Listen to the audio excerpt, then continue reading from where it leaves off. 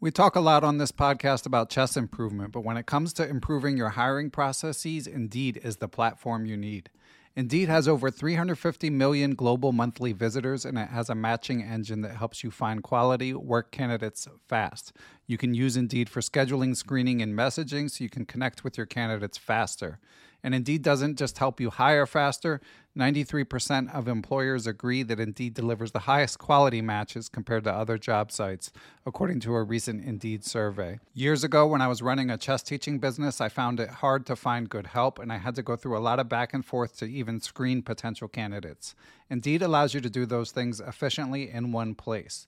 Indeed's matching engine is constantly learning from your preferences, so the more you use Indeed for hiring, the better it gets. Join more than 3.5 million businesses worldwide that use Indeed to hire great talent fast. And listeners of Perpetual Chess will get a $75 sponsored job credit to get your jobs more visibility if you go to Indeed.com/chess. Just go to Indeed.com/chess right now, and you'll be supporting our show by saying you heard about Indeed on this podcast. Indeed.com/chess. Terms and conditions apply. Need to hire? You need Indeed.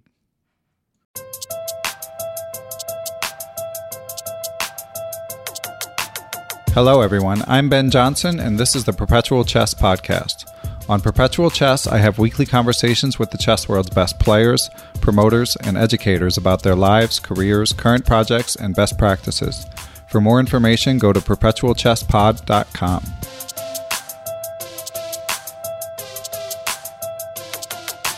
Hello, everyone, and welcome back to Perpetual Chess. My guest this week is someone with a lot of experience in the chess world, especially the United States chess world.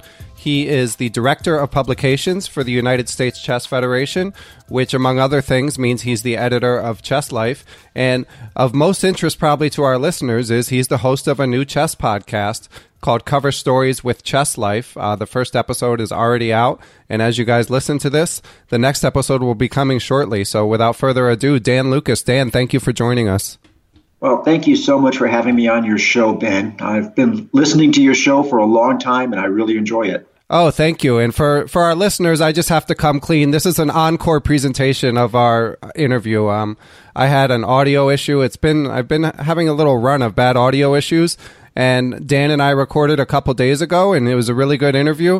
And then at the end, I said to him, I think this interview worked, but I just want to check something.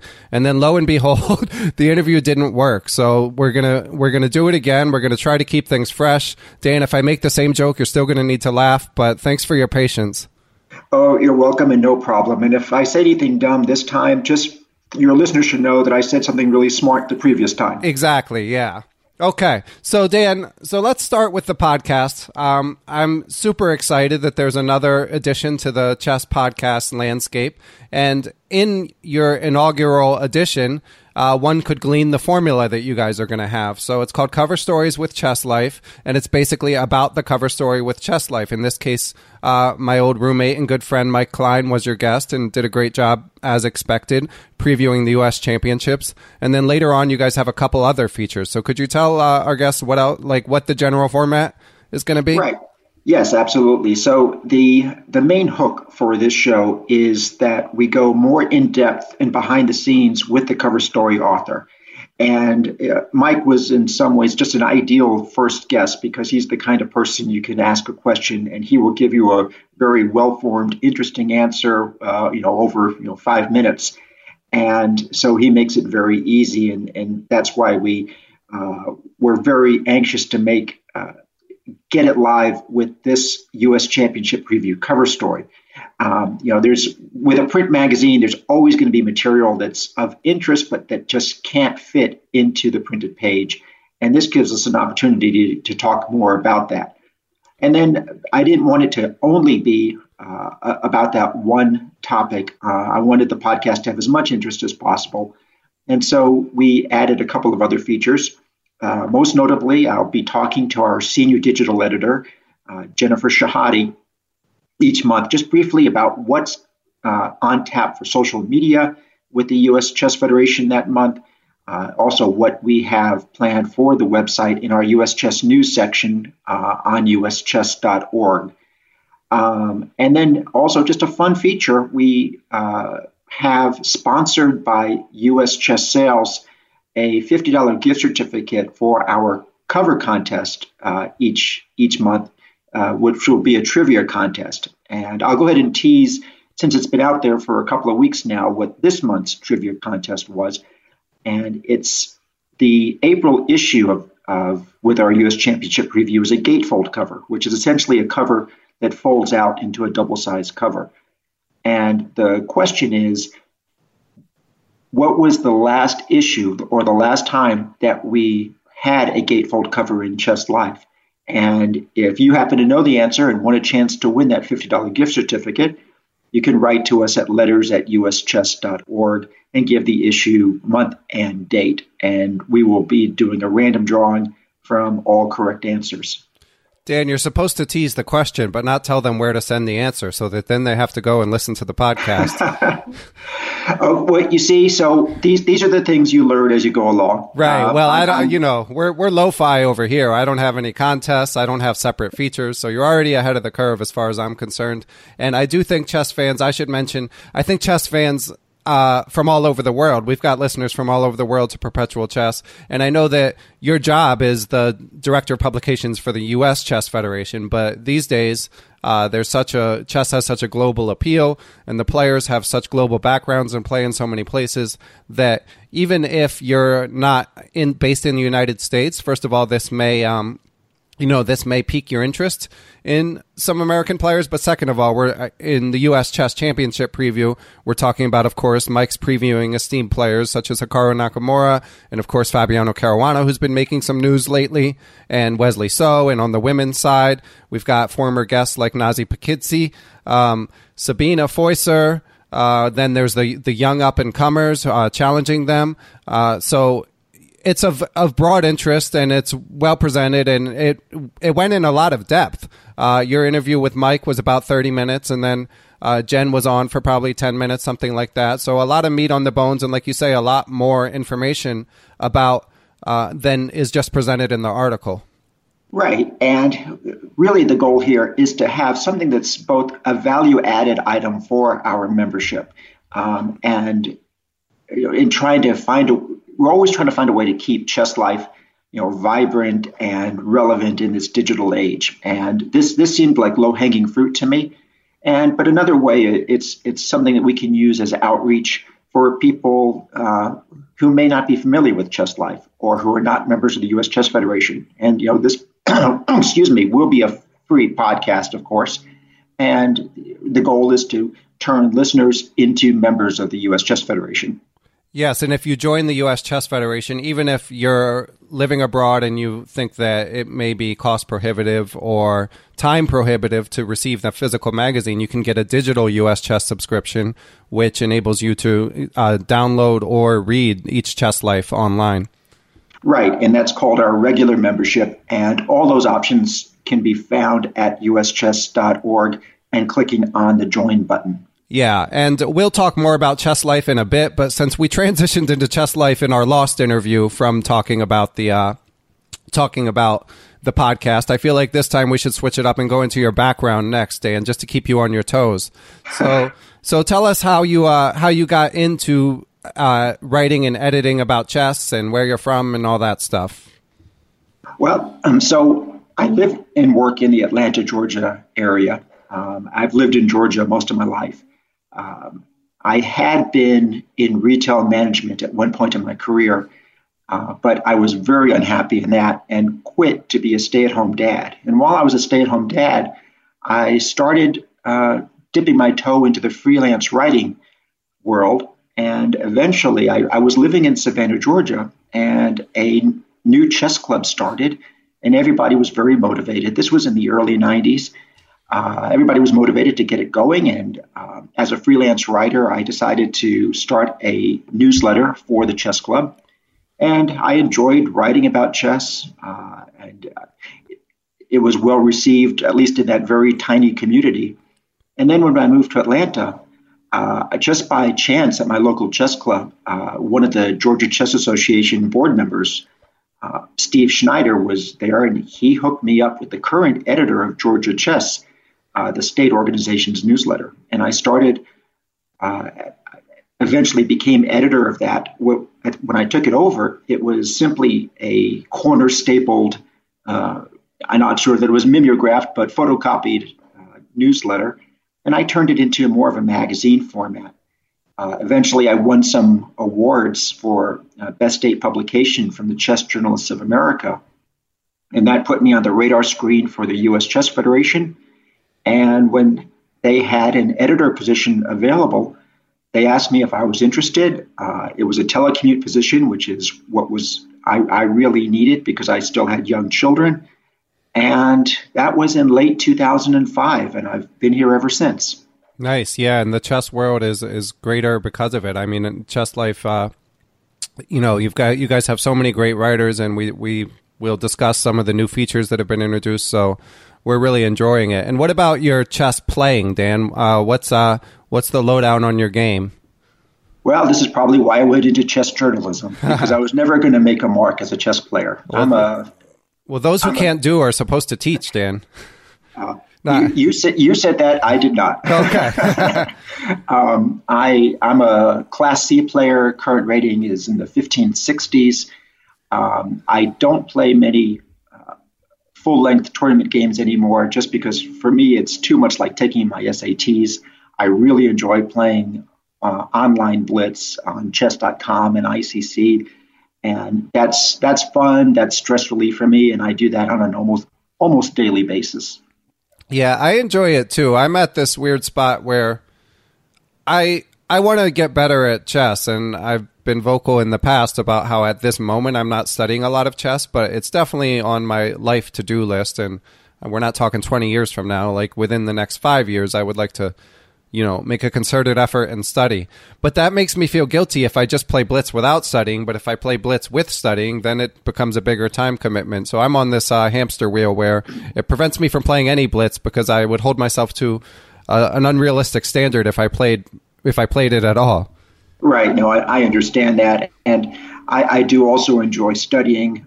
I have extensive book collection here, and playing through a well-annotated game, to me, is kind of like a visit to an art museum. I get the same kind of feeling and enjoyment from it. Do you have any particular favorite game collections? Or historical books? I'm putting you on the spot here, but... Right. No, there's not going to be any surprise here. Zurich 1953 is still a favorite. And I went very in-depth into the Carlsen-Karjakin World Championship match because I served as editor of that book by John Krumiller and Lev Albert. So just because of personal collection, because of what a deep dive I took into it, that's also a favorite. Nice, yeah, and that was quite an entertaining match, and obviously we're looking forward to the next match later this year. And you did have another book recommendation in our Lost episode, so this one is not chess improvement per se, but you said it was a formative influence in your career in chess. So could you once again tell the story of this famous book, Dan? Right. Yes, Searching for Bobby Fischer is probably my single favorite chess book. It's almost directly responsible for getting me back into playing chess. I had been a very lonely chess player growing up. I enjoyed the game a great deal, but my only opponent was my father because I lived in kind of a chess wasteland. And then I ended up, just as I got involved in college work and becoming a young adult, I didn't have a whole lot of time for chess. And then one day I saw it on a bookstore shelf because it was prominently displayed as the movie version of Searching for Bobby Fischer was coming out in 1993. And I picked up the book and was just instantly hooked. Fred Voitskin's writing was outstanding. The stories were just so entertaining and compelling. And I in that bookstore, I probably read for about 2 hours and got through most of the book. And that very quickly led to me seeking out more information about the chess world. I found the U.S. Chess Federation, and very later that year, I ended up playing my very first rated game in 1993. It was actually against Taylor Kingston, who's a chess journalist and chess writer himself, who had a column on chesscafe.com for quite some time, and has done some chess books himself. So it's just kind of coincidental that he would have been my first rated opponent when I was out of town on a business trip in Cincinnati. Yeah, and it is, I just like to echo that it is a great book. I'm the same age as Josh Waitzkin, and he was always hundreds of points higher rated than me, so I kind of looked up to him. So when the book came out, even as a kid, I was eager to read it. And Fred Waitzkin is a very accessible and good writer.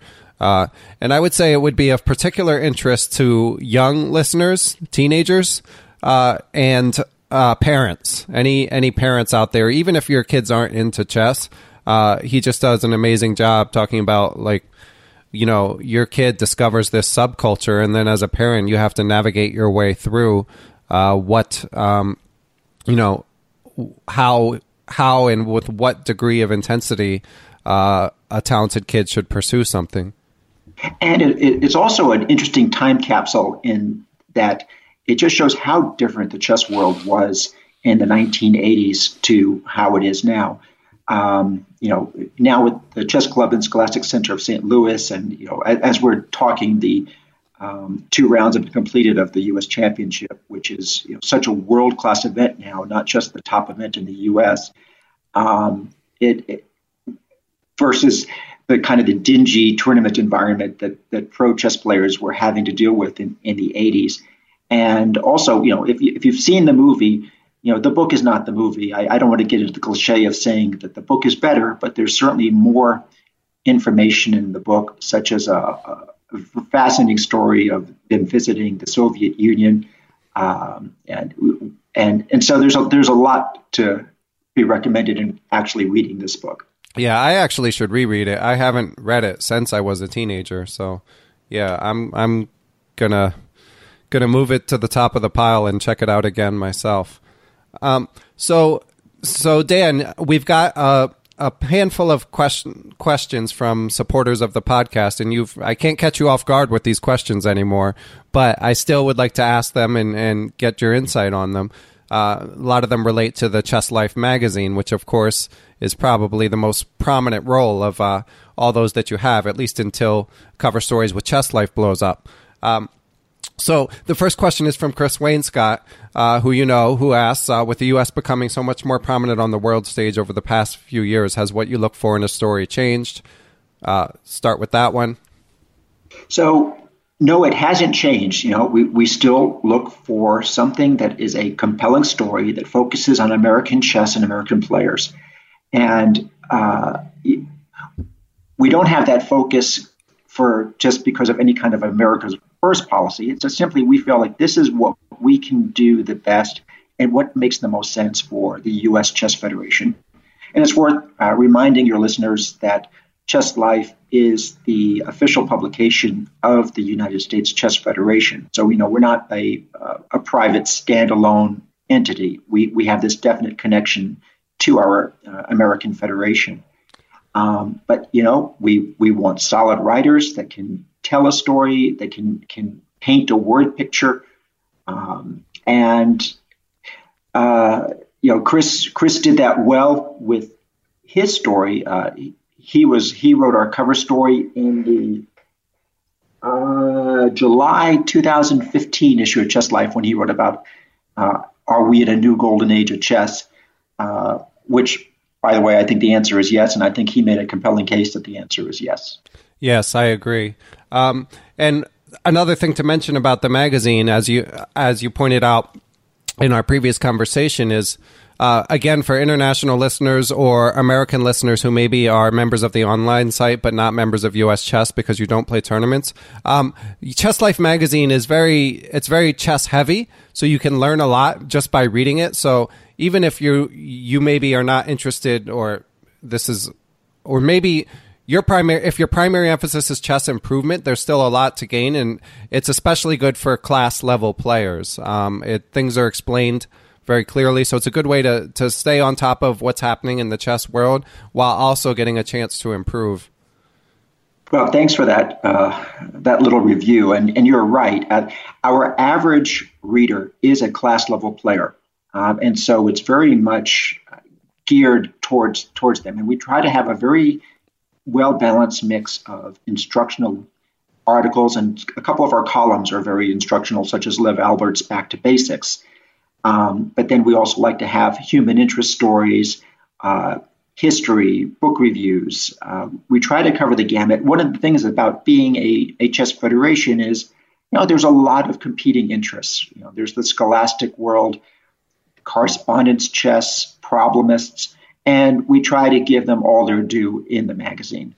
Yeah, and just, of course, I feel compelled to shout out former Perpetual Chess guest. So if you enjoyed the interview with Robert Hess, he writes a higher level column for Chess Life. John Hartman, of course, everyone loved him when he came on Perpetual Chess due to his evident knowledge of chess history and chess books, and he writes reviews for Chess Life. There's also legends who I have not yet managed to browbeat into coming on the show, like Bruce Pandolfini and Andy Soltis. So just a lot of good stuff to read. So pivoting to the second part of Chris's question, he asks, also, how does the emergence of a new magazine focusing on chess in the USA affect Chess Life?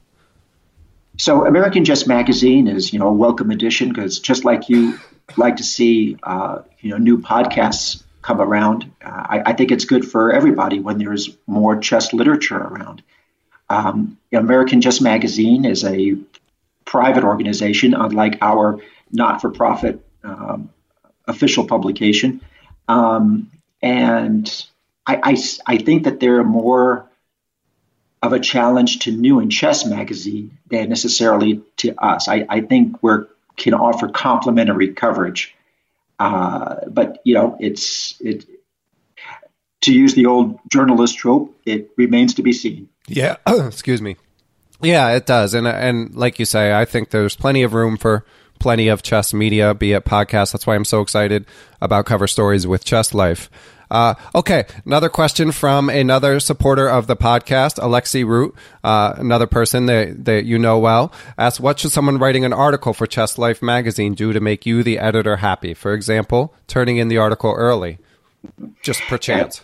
Right. So Alexi has been one of my longest writers, I think going back back to 2006 when I started. And this question from her makes me smile, because Alexi invariably turns in articles very, very early and always beats any established deadline. And that is definitely a way to make the editor happy. Other ways are meeting the word count, but giving, the bottom line is interesting copy. We want to be able to find something that's going to be interesting to our readers and tells a story in a new, interesting, and fresh way. So, Dan, in your perch as editor of Chess Life, I'm sure you get a lot of submissions, both from authors that you end up publishing and from those that you don't. And I was just curious, what's your general opinion of the ability of chess players as writers? So, I think our pool of writers is probably the same as any other special interest group. There's the pros, there's people that are trying to break into the business, and the people that are just completely solid right down the middle. We have a wide range of people, and I think that our May Chess Life is probably kind of typical in that our cover story for the May issue is the U.S. Amateur Team events. And the writers for that, where we cover the East, South, West, and North events, range from Al Lawrence, who will be our second podcast guest, by the way, who covered the U.S. Amateur Team East. He's a two-time Chess Journalist of the Year, as voted by the Chess Journalists of America. But we also had, writing for the South, Tony Burris, who's a high school student who was trying to break into chess writing. So we're always looking for new talent, trying to develop new talent. I've had high school writers a few times write for Chess Life, and sometimes they do a better job than people who have professional freelance writer on their business card, which is not terribly surprising given how, what we consider the educational benefits of chess. Right. Yeah, and obviously that would be something good for young people interested in writing to have on a college application, something like that. So, yeah, anyone interested can try your luck trying to convince Dan to publish your work. And generally, I feel like chess literature is another field, or chess writing, where it's moving in the right direction. Of course, we talk a lot about the classics, the classic chess books here, but I think the overall quality of writing, I would say, has risen over recent years. Do you agree with that assessment? Oh, absolutely. Because there are so many outlets, and certainly when you have new website news outlets like our own U.S. Chess News and Chess.com and ChessBase, that you have so many people really exercising their writing chops, and people only get better the more they write. Yeah, and as Mike Klein talked about on your podcast, when Mike and I were younger, chess reporting wasn't really a job, or maybe one person did it, and now there's a handful. And if you've got a writing background and then you get to practice a lot, you're going to get better. So, yeah, one of the many ways that things are looking up for the chess world. So another question that was better probably when I could catch you off guard with it, but I got to give a shout out to Mike Shahade, my role model in life, who asks, when is Greg Shahade going to be on the cover of Chess Life? So I'll try to recreate my answer there. So Greg appeared in our My Best Move column, which is on the last page of each issue of Chess Life, in which you were also a guest columnist for. I believe yours was the July 2017 issue. And you know what? As soon as Greg does something that's cover worthy, which kind of cover worthy reminds me of a term from a Seinfeld episode that right. I don't know how family friendly your show is. We're not family friendly. Yeah, for those sponge-worthy for those who are Seinfeld aficionados. Go on. Yes. So if Greg wins the U.S. Championship, I guarantee him a cover. Okay, there you go. So Commissioner of Pro Chess League just not going to cut it. No, but we do cover the Pro Chess League. It's once again, let me use that as a springboard and just talking about what an embarrassment of riches that we have, that both simultaneously makes my job incredibly easy and incredibly hard, because there's so many stories out there that are worthy of covering in Chess Life, such as the Pro Chess League. But, sometimes I have to make tough decisions about what not to cover. And that's certainly a lot better than having to scramble to figure out how to fill the pages. And Greg's Pro Chess League is an example of some of the interesting things that are happening that make this such a real golden age of chess for us. Yeah, it's an incredible thing. I mean, to see the pictures of like the championship in particular, that they managed to stage like such a high quality event as an esport and got so many viewers. I mean, it's an impressive thing, and I'm definitely proud of Greg. But for now, the back cover will have to do. For now, the inside back cover. And let me give... We don't need to feed his ego in any event. So. and give a plug to Eric Rosen, who just submitted a photo essay that's planned for the June issue of Chess Life, but it may get bumped to a later issue. But he did a photo essay for us from the esports venue of the Pro Chess League finals. Right, yeah. He had that one picture where he caught the moment of the Armenian team winning the championship, and it was just an amazing job by Eric. So Yes. So what's coming up next? You mentioned Al Lawrence will be the next guest on Cover Stories with Chess Life. What's he going to be discussing? So with Al, we talk about the U.S. Amateur Team East in a little bit more depth. Let me back up a little bit here and say that these podcasts are planned to be released on the first of the month, which is when we generally release the new issue of Chess Life on our website, and when the print editions generally start hitting mailboxes. Sometimes it's towards the end of the month, but the first of the month is a safe bet. and you can find it by going to uschess.org, and it should be on the front page of the website at that point. But if you don't see it, you can always click on US Chess News and search for podcast, and you'll find it there. So Al, and I had a lengthy discussion about the U.S. Amateur Team East, its history, some information that he wasn't able to include in the print article. Coming up, the June cover story is Fabiano Caruana's win as the candidates, and I've already set up a date to talk to Grandmaster Ian Rogers of Australia, who wrote that cover story. Ian generally covers our international events when we cover those in Chess Life. And then the July issue will be the U.S. Championship cover story. And that will make Mike Klein our first repeat guest.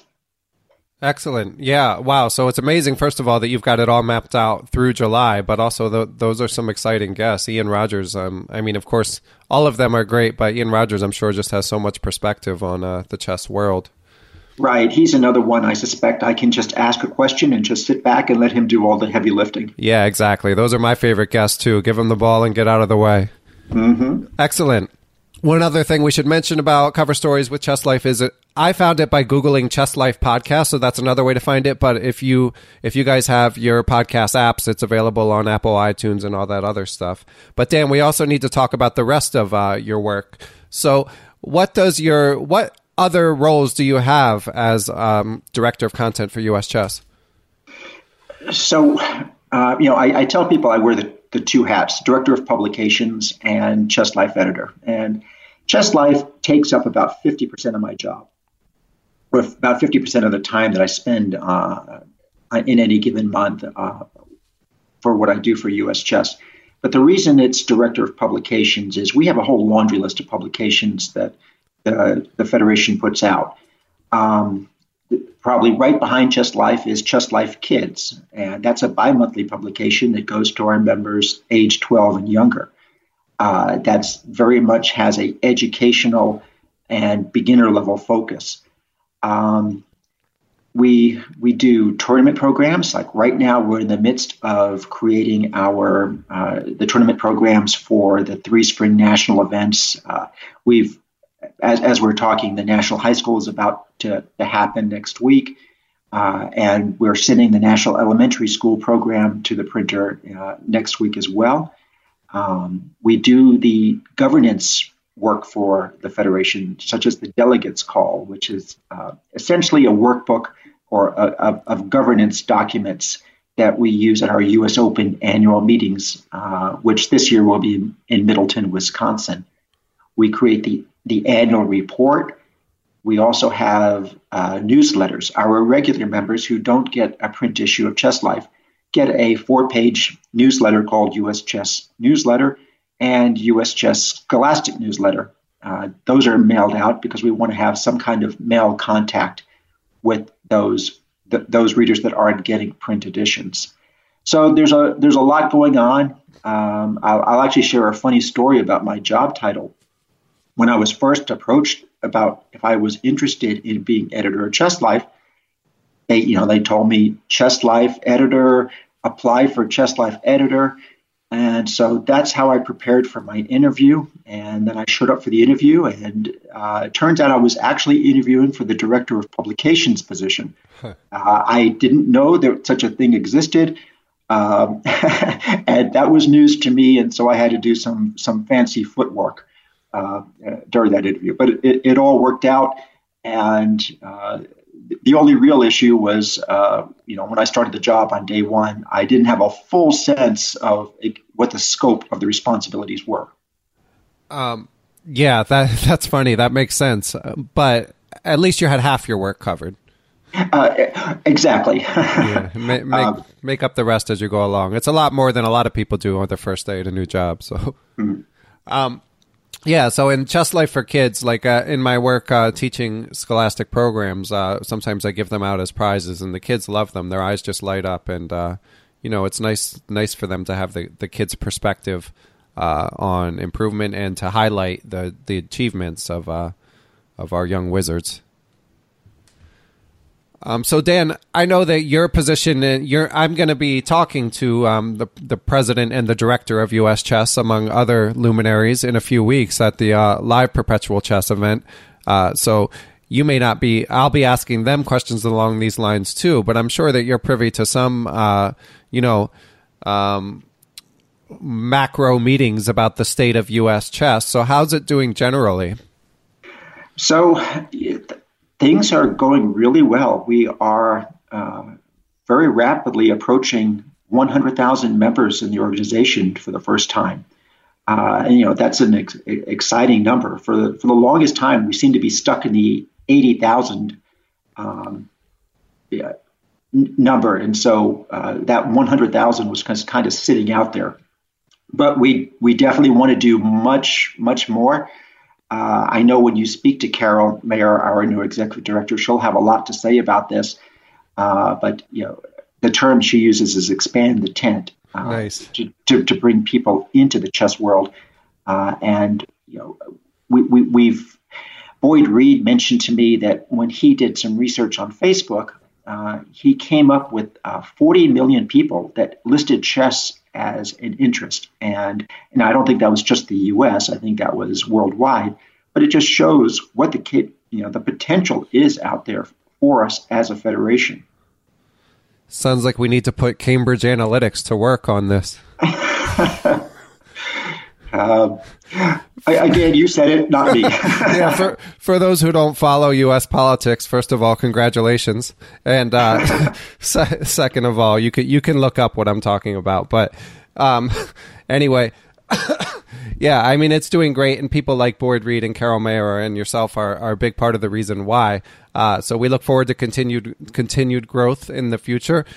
Just one or two more questions, Dan. So obviously, as an editor, director of publications, but primarily an editor in the nuts and bolts of what you do, you need to stay on top of other industries. So do you have other reading interests, whether they're magazines or books? Like what do you read for fun, or what do you read? What do you benchmark Chess Life to? So, it's interesting when you say benchmark Chess Life. I'll take that first. When I was always a fan of the Playboy interview, and people can make whatever jokes they want about that, but yes, I did read the articles. Right. And the structure of the Playboy interview has very much informed how we do interviews in Chess Life. I think they set the standard with that, and I like that very much. I do keep an eye out on what other magazines are doing to stay fresh and current. And we previously talked about My Best Move. We started that in 2012 because when we were doing a redesign of the magazine at that point, one of the things that occurred to me is we didn't have a fun feature on the last page of each issue. And almost all magazines do that now. It's just something lighthearted. It's usually personality based. New in Chess has their column Just Checking, and I wanted something along those lines. And My Best Move was what we developed. And that's a column in which people talk about what their best move was, either literally on the chessboard or figuratively in life. Some of my personal reading, I almost entirely read nonfiction. I love to read about science. I'm a fan of the writing of Brian Greene, Neil deGrasse Tyson. I listen to a lot of podcasts. I like the Adam Carolla show. I listen to that on a daily basis. I'm a big NPR fan. So yeah, I would say wide ranging. Excellent, as any good editor should be. So Dan, I think I might be out of questions. I think we covered all the broad strokes, and of course, our main mission is so that people are aware about. It'd be great if international subscribers checked out US Chess and see if you like it.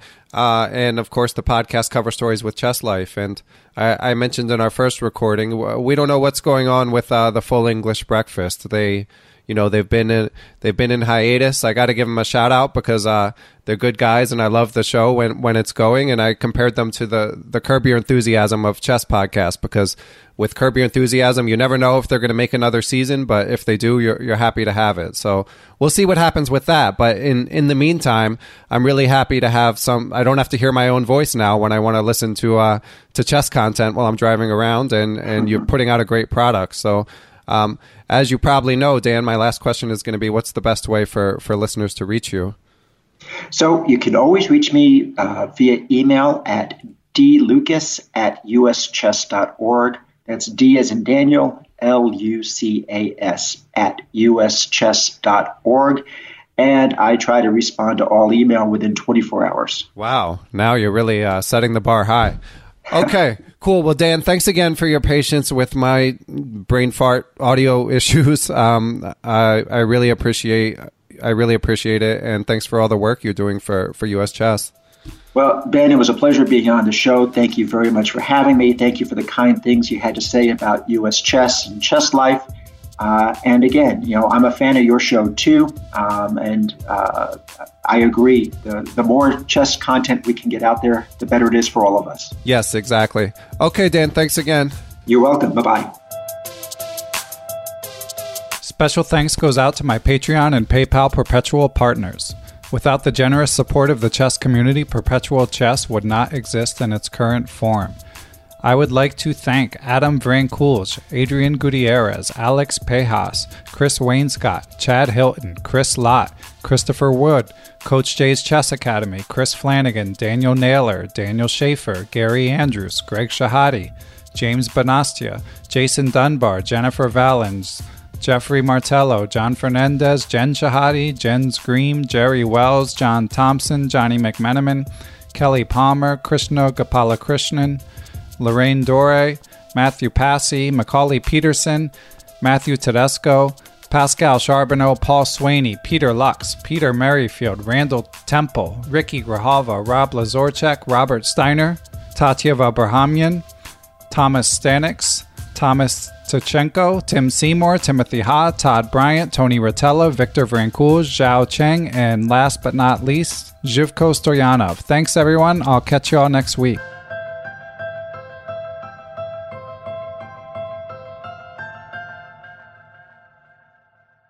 Sports Social Podcast Network.